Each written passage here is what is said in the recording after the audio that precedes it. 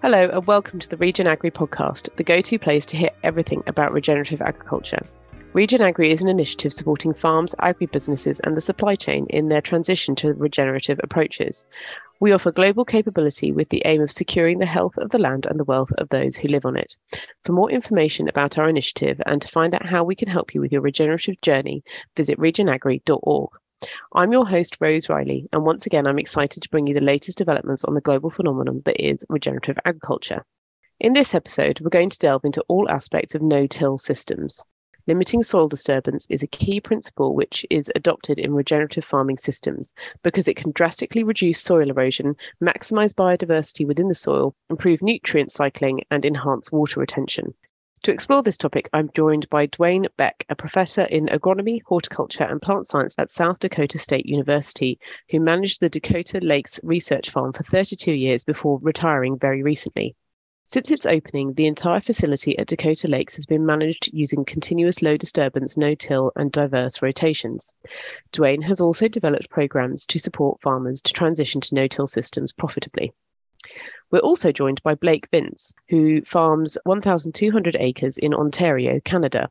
Blake practices low disturbance and no-till with diverse rotations and livestock integration. Since his dad and uncles first adopted no-tilling in 1983, the Vinces have come to be considered the pioneers of no-till in their corner of Canada.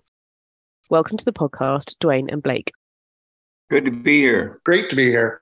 It would be really good to get a bit of an idea of your backgrounds. So could we first get an introduction to Dakota Lakes Research Farm? Well, the Dakota Lakes Research Farm is a farmer-owned research facility that was created in the 1980s. The conceptual part of it was it's owned by this not-for-profit corporation in the U.S., so it's the charity. And that was put together by farmers because they felt they needed more applied type research. And especially at that time, it was focused on irrigation and making water go into the soil under irrigators because they had fallen into the trap of believing that doing a bunch of irrigation to meet this export demand was a way to make money. Unfortunately, economics such as fuel prices got in there. And so they were really struggling, and they set up this research farm so they could control the direction of the research a bit more. They cooperated with South Dakota State University in terms of having a partner that was a scientific home, so to speak. And so it was created and started in 1990 with a lot of focus on making water go into the soil, but by that time, we had already decided it wasn't going to be focused on irrigation as much as on the rain-fed or dry land farming systems where you didn't have access to extra water. And it's been in place since 1990. We've changed the landscape in this area. Before, there was lots of tillage. Now there is none in any of this large area on either side of the Missouri River running through South Dakota. It's an area that's bigger than the country of Ireland, so to speak. So it's a very large area that has been impacted, switched almost entirely to no-till and diverse rotations, and the irrigation that was there has gone away. And I had a young woman from Bulgaria with me last Saturday. We went through much of that area. She's with the no-till organization in Bulgaria. And she asked me what was the touchstone that we used to know that the system was working, because we talk about this very complete system of not only no tillage, but also high diversity, livestock integration, high diverse rotations, that kind of stuff. And I said, well, the first thing I look at is farmers building more grain bins or silos, because that means they're successful. And then the next thing I look at is how old the machinery is that they use and whether they have a brand new shed to put the machinery in. And then the last thing I look for is a new house. And if they build a new house on the farm, then we know that they've been very, very successful. So, and she was waiting for all these things about soils and whatever. But if the system is working, the soil isn't blowing and they're more productive and they start putting infrastructure back into the system. Fantastic. And Blake, can we get an introduction to your family farm? Well, certainly. So our farm is located approximately 1 hour drive away from Detroit, Michigan, in deep southwestern Ontario, Canada.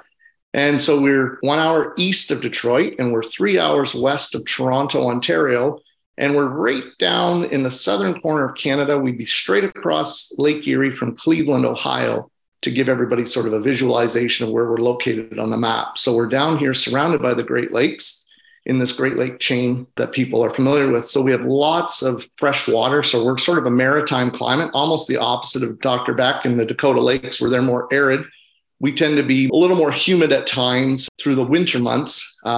Ironically or coincidentally, even though we are surrounded by the fresh water, the Great Lakes, that is, we were very dry this summer. We had experienced quite a prolonged drought.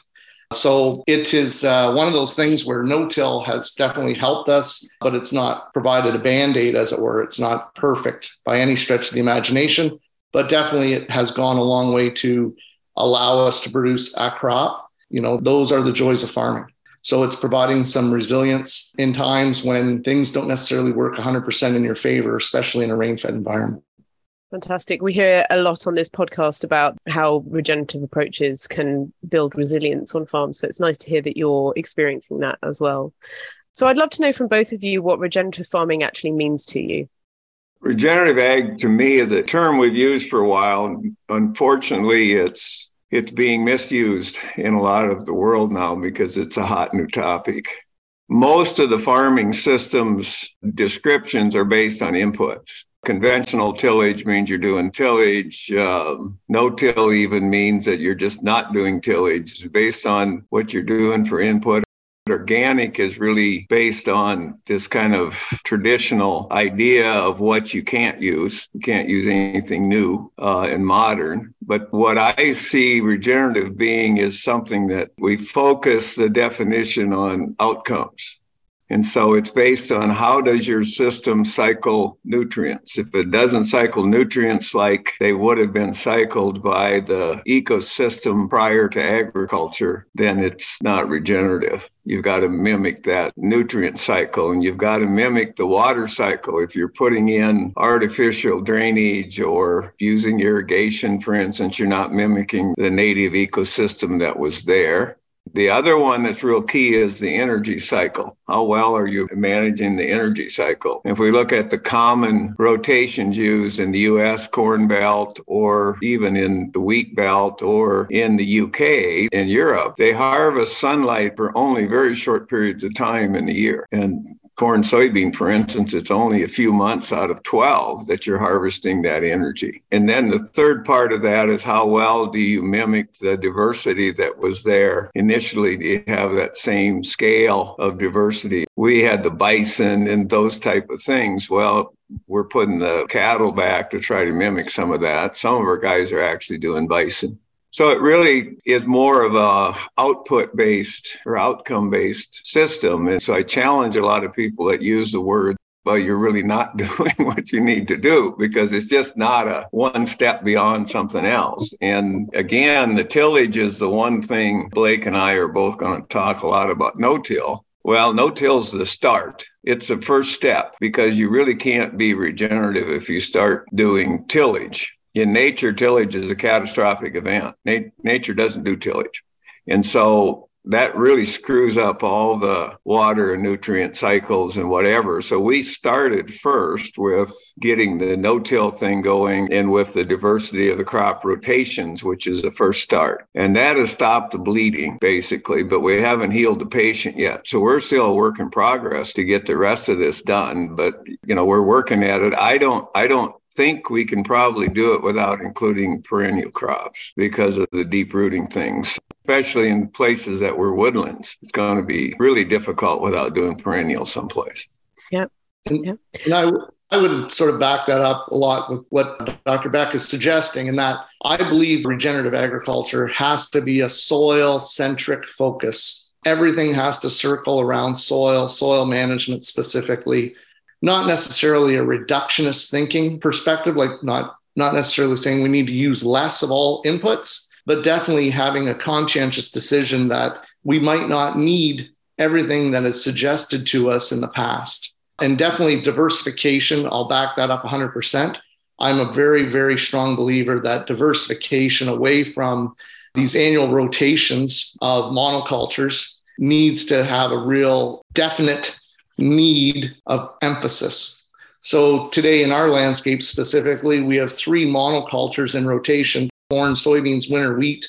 Since we started using these big diverse cover crops in conjunction with no-till, like Dr. Beck says, no-till is just a methodology, but using that diversity, that biology that is stimulated from those living roots, that's when we start seeing these synergies start to really take place. And then we go one step further and start utilizing a grazing ruminant, and we get the biology that comes from that animal. Then we start really saying, okay, we're doing something proactive. We're starting to regenerate and build the soil. That's so important to the business that we're in.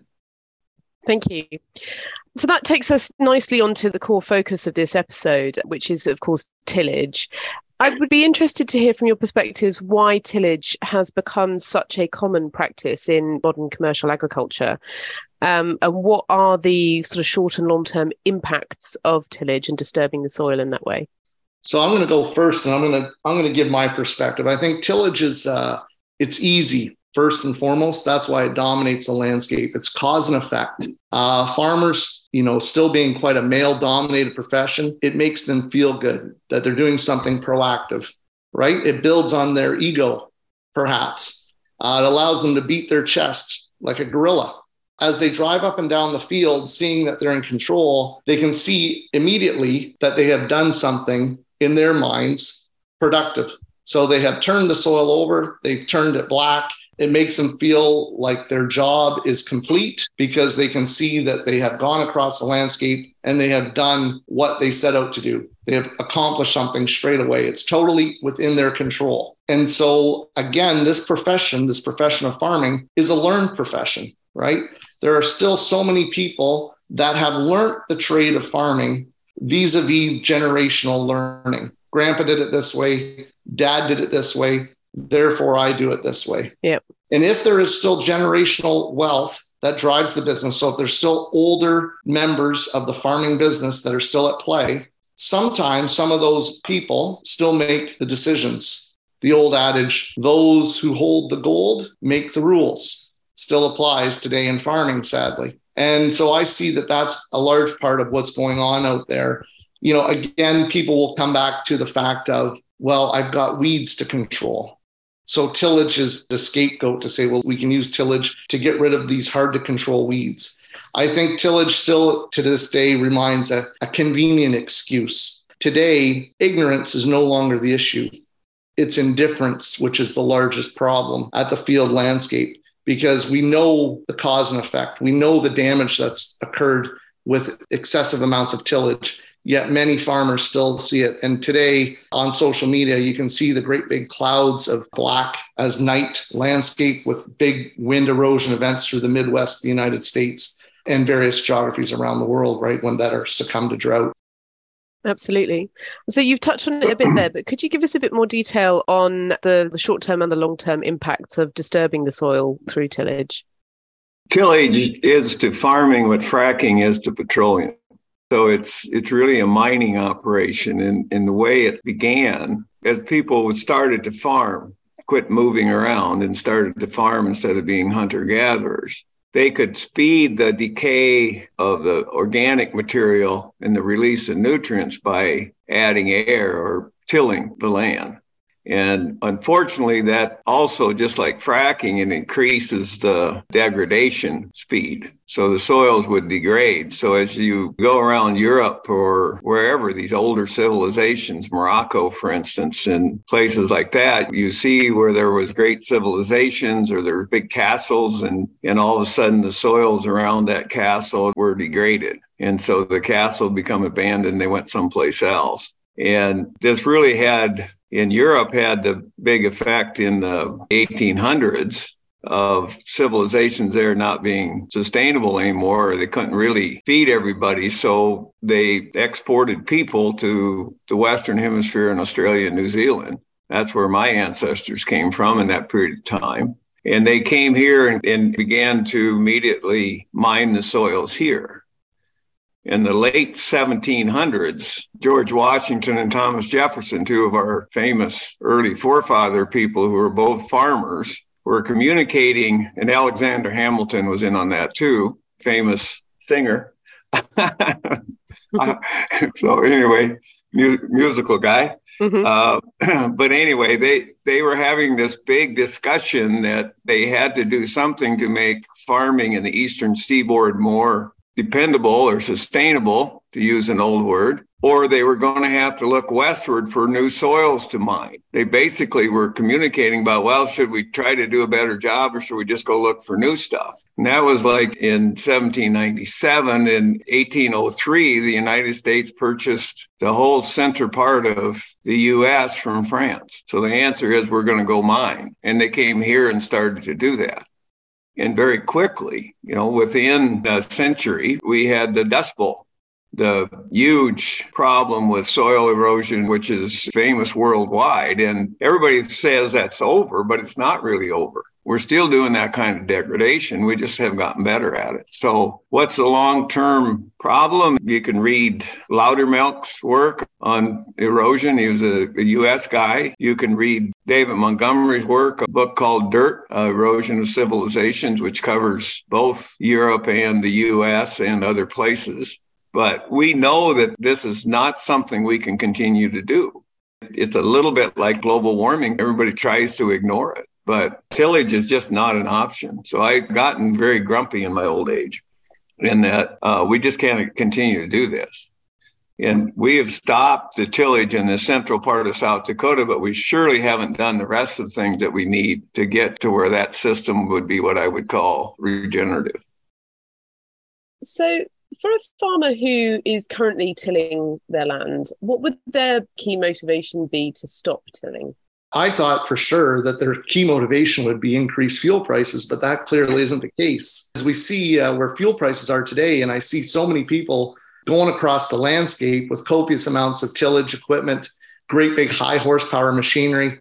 So I don't really know what the cause and effect will be that will cause many of my contemporaries to look for an alternative methodology. I think that, like most people, until they get pushed into a corner financially, are they really forced to contemplate change? You hear so many stories of various people that have adopted no-till in a great way, and it has been due to the fact that they have had a significant event that caused them to contemplate change. And until that happens, I think farmers are going to be forced to look at themselves in the mirror and take notice and say, well, what am I doing to my largest capital asset? To an asset that belongs to everybody, a society, right? I always use the analogy, when we drive down the road and we speed, we know that we're speeding, we're breaking the law. And if we get caught, we pay a fine. And in the same thing with tillage, perhaps, until we see a significant emphasis from our government that the soil resources are for the collective and they want to really swing a big stick. And what that stick looks like, I'm not quite sure 100% today. But I think there needs to be some form of government intervention to really put an emphasis towards the importance of soil for all of the collective citizens that reside in those countries. I don't think we're going to see anything really happen. Yeah, it's the preservation of soils, not only for this generation, but for following generations. That's the one that's difficult. I always say that nobody changes their eating habits until they've had their first heart attack. And it's kind of that way, in my opinion, with these better farming systems in the central part of South Dakota in the 1980s. We not only had a really dry period, but we also had a period of very high interest rates and very high energy costs compared to what had been there before. And that was related to the Arab oil embargo and the formation of OPEC, which unfortunately just a lot of farmers now have no idea what I'm talking about when I talk about those things. But the people there were really desperate for change, and they'll say that themselves. So we offered them a better alternative. What they were doing in this area right here at that time was growing one crop of wheat every 2 years. And so they would try to, quote unquote, store moisture for a year and then grow a crop of wheat on it. These were my ancestors, some of them. What they're really doing is mining 2 years of organic matter to grow 1 year of wheat because the moisture savings wasn't all that much. And so they weren't using fertilizer. In the old days, that wasn't something they had access to prior to World War II. But it really, like Blake says, it has to do with the need. The trouble we have with government programs is more that they're trying to keep farmers from having pain. So they have all these support structures, and at least in the U.S., these subsidized crop insurance things. And that prevents them from really having to change because that subsidy is there. For instance, in 2014, last year I did the calculations because it makes me so mad, but we spent $14 billion in the United States subsidizing crop insurance. We spent $2.6 billion on all federal ag research combined. So think of that dichotomy that we're spending all this money to subsidize allowing people to do the wrong thing rather than doing research to try to figure out how to do the right things. And in actuality, a lot of our farmers here, even though they're doing all this good diversity and whatever, they still ship out most of their product. It's put on a train and goes away. And that's just not acceptable because the nutrients go when that soybean or corn or wheat or whatever goes away. Then we have to bring something back to replace that nutrient, which we can do in terms of fertilizer, but a better way would be to cycle more of that nutrient in place. That really is what is entailed in regenerative, is a cyclic system instead of a linear in and out type system. So for farmers who are looking to adopt a no-till approach, what would be the key environmental benefits that they would expect to see in the short term, and then what would build over time? I would think straight away the environmental benefits are going to be water retention. It's going to circle right back to water, first and foremost. And that doesn't matter if it's water retention or water infiltration when you have a big rain event, specifically when you have freshly emerged crop. And I see it in our system, at least, our replanting need is a lot less when we have increased soil organic matter because we don't get the same surface crusting like many contemporaries do. So you get a big rain event, say the soybeans or the corn is just freshly emerging and the cotyledons get trapped in a heavy crust.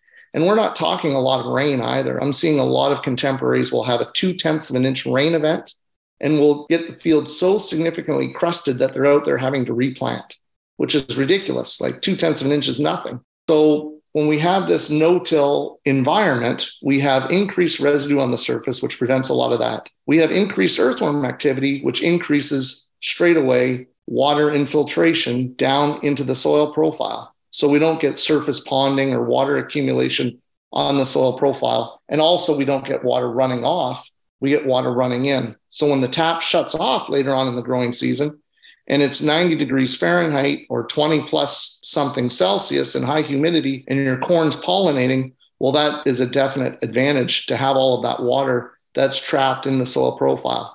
And that doesn't necessarily matter if it's in the winter months either, because if you have residue, that allows you in our environment to accumulate winter precipitation in the form of that white stuff known as snow. I also see that as a huge benefit. So I want to try and trap as much water as possible and use that no-tillage environment to my benefit. And I think straight away that that's the biggest advantage right there. It all comes back to water, how we hold onto it and how we cycle it. Yeah, the first thing is infiltration, and that's where we were focusing initially because of the irrigation, and that was such a good learning tool for us because we will apply 50 millimeters of water in 9 minutes with our irrigators and have no runoff. And so the water is going in the soil, but when the water goes in the soil, it's going in the case of no-till, through macropores.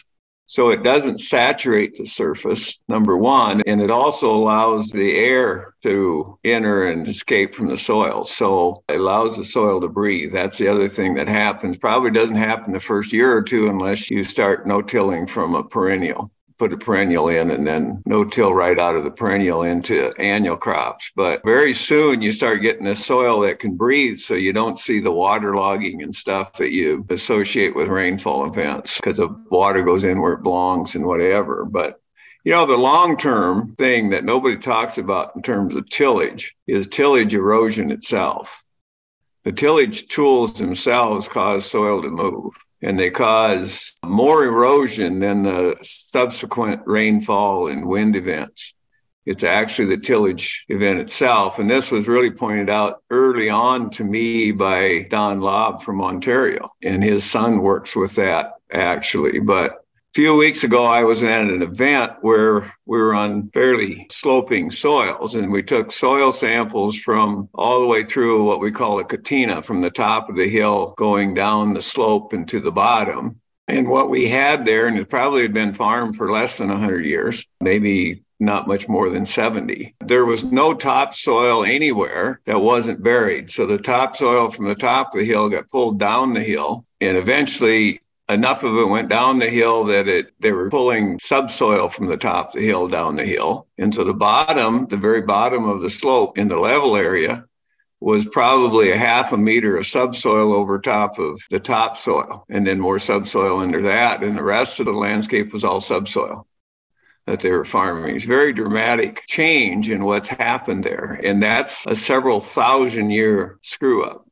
And so, like Blake said, I think it really is important that the governments hop on this, but NRCS doesn't really recognize tillage erosion as one of their things they put into the universal soil loss equation. So it's not quite universal because it doesn't include tillage. Because if they did, nobody could do any tillage. It would be excessive amounts of erosion in every landscape. And politically, that's not doable. And it's similar to the climate change thing. The politicians just don't want to talk about it. We're just going to ignore it and hope it goes away.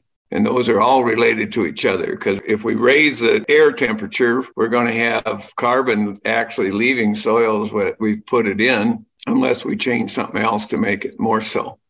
And we're going to have higher intensity rainfall events, which I think we've already seen.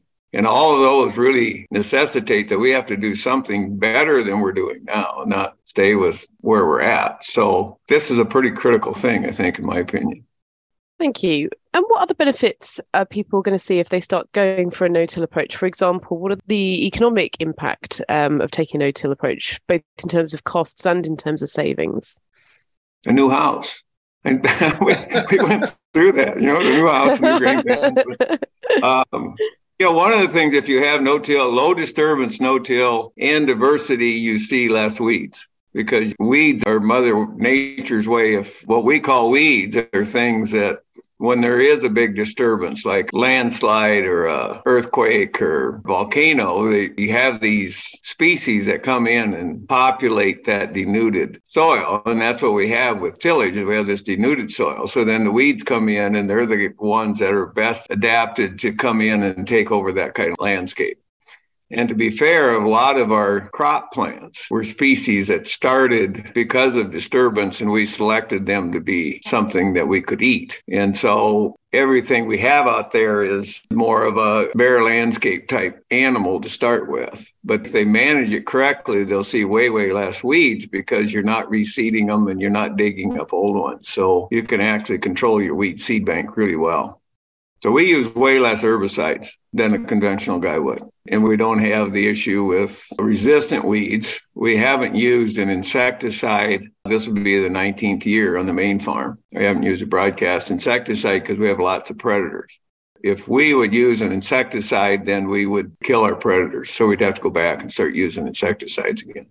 And I think that's what most people fail to recognize too when we use these broad spectrum, either they're herbicides, not so much, but insecticides definitely, and fungicides. What are we doing to these beneficial organisms, whether they're beneficial fungi or whether they are beneficial insects? Because a lot of those are the prophylactic approach, right? They're broad spectrum, they're non-selective. And so you're wiping out your pests. That's the idea. That's why you're sold the product from the outset, for fear that you're going to succumb to one of these pests, and without any concern whatsoever for what beneficial organisms you might be disrupting. So in my case with no-till farming, because we're so humid, like I said at the outset of the conversation, we always run the gauntlet of having some slugs here. When seed dressings came to market with insecticide, slug pressure went through the roof. Because then all of a sudden we started wiping out our beneficial community of things that we didn't really take the time to pay attention to before.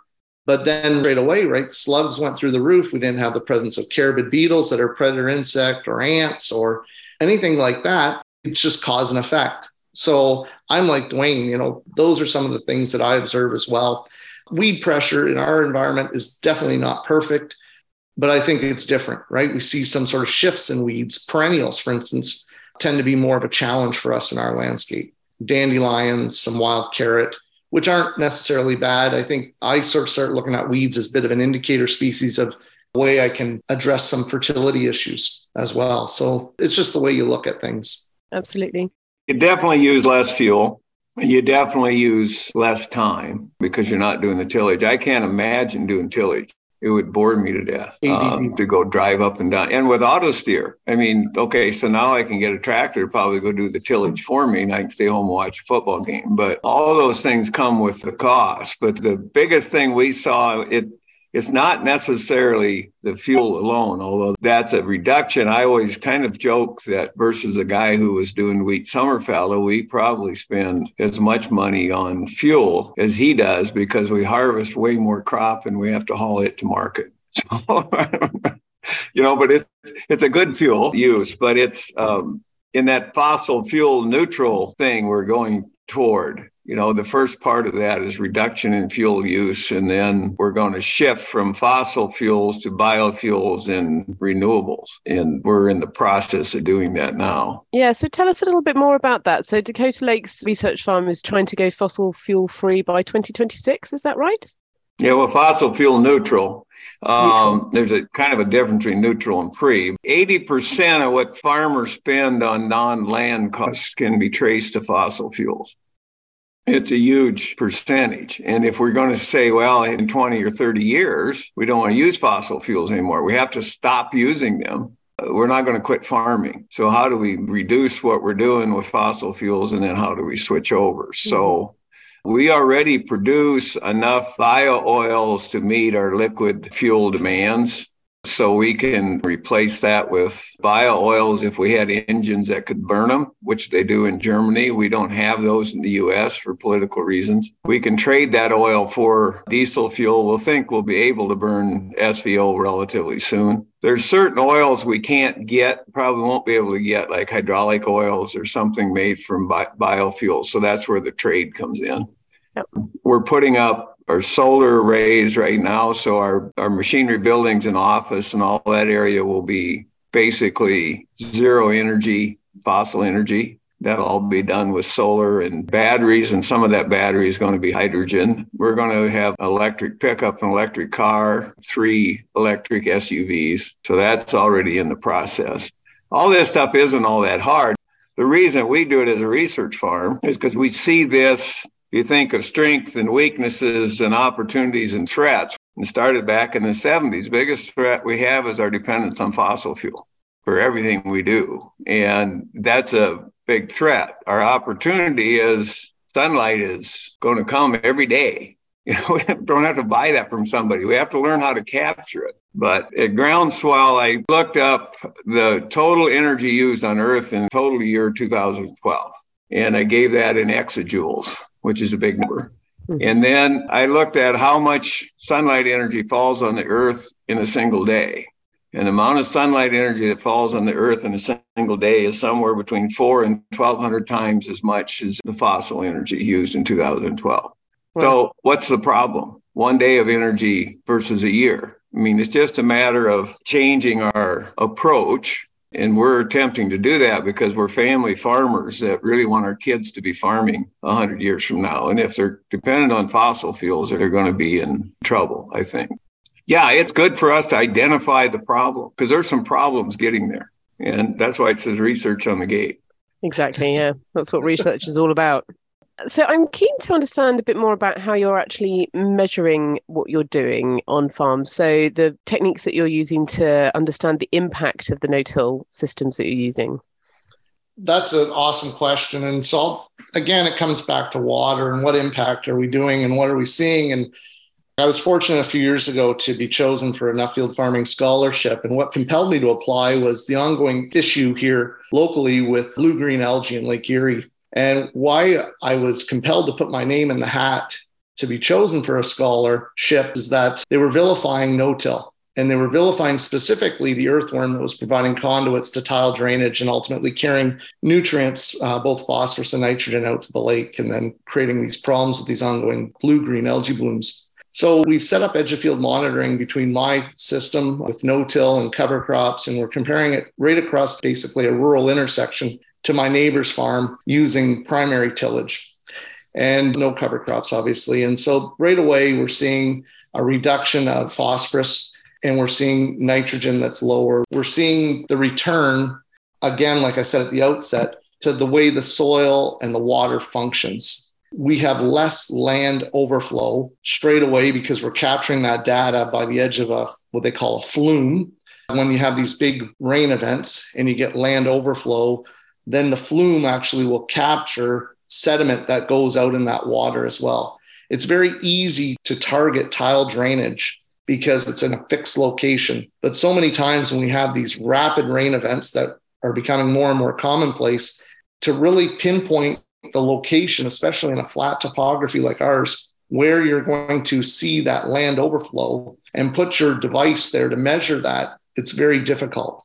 Nonetheless, that's some of the preliminary information we're seeing right now is that we're using less fertilizer. Our soil indices are going higher, contrary to the other juxtaposition, right, with the tillage. So that's what we want to see. That really, at the end of the day, the no-till with cover crops is a definite benefit. Like I've said at the outset, we're not seeing the soil losses as well. So I think that really in our system, I'm happy with that because at the end of the day, I definitely don't want people to say to me that I'm part of the problem. I would much rather be seen as being part of the solution. Absolutely. Yeah, if we're doing a better job of capturing water for us, because we're in a relatively dry area, and then using that to grow a diversity of crops, the bottom line is the farmer should be able to make more money. We did a lot of work building the components to show him how to put which crops follow which crops and the best and how to make that thing work. That's what we focused on, and then building that into a system. And the farmers have been pretty good at building that here. I worry, like I said, about making that next step, because if we keep doing what we're doing now, what's it going to look like in 100 years or 200 years or 600 years? And I think farmers need to ask themselves that question. And all you have to do is go to an old fort someplace like at Buluan in Morocco, where it was, a big fort there, and it wasn't anything but eroded soils all around. And so it no longer was functioning. It's all about can the landscape function, and people are part of that landscape. And the native animals are part of that landscape. I don't think we're going to put bison and elk loose on our fields here anymore. That has to be done a bit differently, but they should be able to survive there if they weren't so tough on fences. But we have had moose and elk come through here. We've never had a wild bison come through yet. And so to finish up, for somebody who is looking to convert from using a tillage approach to no-till, what challenges would they expect to face in the first few years, and how would you advise them to get over those challenges? Aside from vilification from their peer group, I would encourage them to reach out proactively to many practitioners that are found throughout the world. People that inevitably live in their backyard in most cases, right? That aren't that far away from home where they reside. And don't be afraid to ask the tough questions. Make some observations. Ask them what compels them to keep doing what it is that they're doing. Like Dr. Beck, like ourselves, I've been no-tilling. I've been fortunate enough to be no-tilling since the 80s. When I say my dad and my two uncles, 1983, we started, and I didn't know any better coming home from university because we were already doing this. So we've been at this game for a while. Financially, we're still viable, I guess. And I was fortunate enough, my wife and I, if we use Dwayne Beck's goalpost standard, we built a new home here, my wife and I, in 2014. And we're still making a livelihood from this business of agriculture that I love, like so many of us love, right? And I'm more than happy to try and help people get to the next level, to be unencumbered from this perpetual need to find themselves sitting in the tractor doing tillage. But I find myself laughing just recently this week as the Christmas flyer came in the mailbox from John Deere, of all people. And, that's the mentality. They start young and they want this youth to be enamored with big, shiny things. I would much rather have a red, shiny sports car, I guess, parked in my garage that I could go down the road and show off to my peers than worrying about going back and forth across the paddock. But an electric sports car, presumably. Well, perhaps, yeah, Tesla, that would be okay. Or anyways, but that's sort of my perspective. And that's where I would suggest people reach out to the practitioners. I would always lean on the practitioner.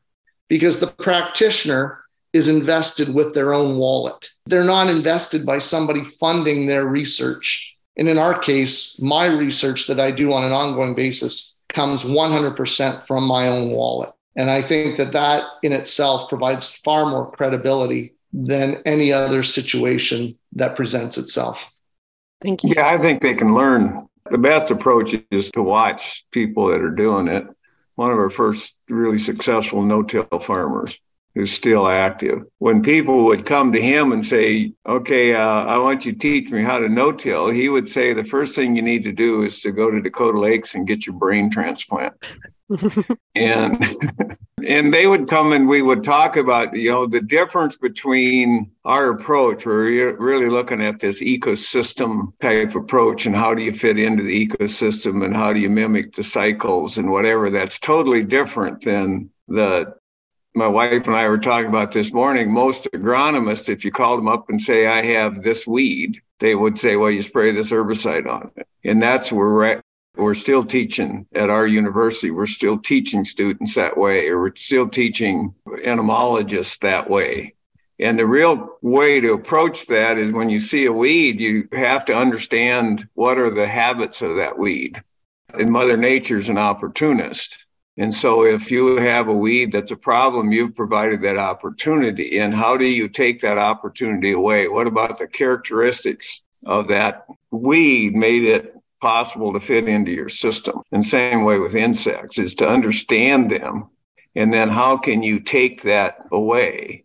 One of the things I did in my tenure as a college professor is I would go and do guest lectures at the university in the wintertime. And I would ask the students in the classes I was teaching that day, how many of them had parents or relatives that were actively involved in farming. And there were maybe half or less that actively were farmers. And I said, name their number one weed problem. And when they told me the weed problem, I gave them the tillage system and the crop rotation.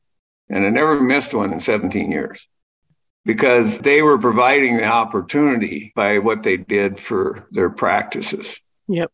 It's a different way of thinking. And then once they kind of change their way of thinking a bit, then you start watching guys that are doing it, because farmers are very, very good at this once they release their minds. Fantastic. Well, thank you both so much for taking the time to be on the podcast today. It's been a real pleasure talking to you both. Well, thank you for inviting me. Thanks for having me. Have a good day. Thank you for joining me today for the Regen Agri podcast. To learn more about what we've talked about in this episode, please find the link to the Dakota Lakes Research Farm in the show notes.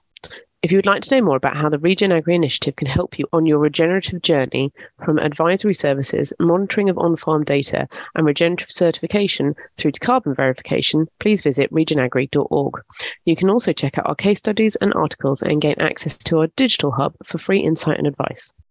Alternatively, follow us on Twitter or Instagram at regenagri_org or search for Regen Agri on LinkedIn.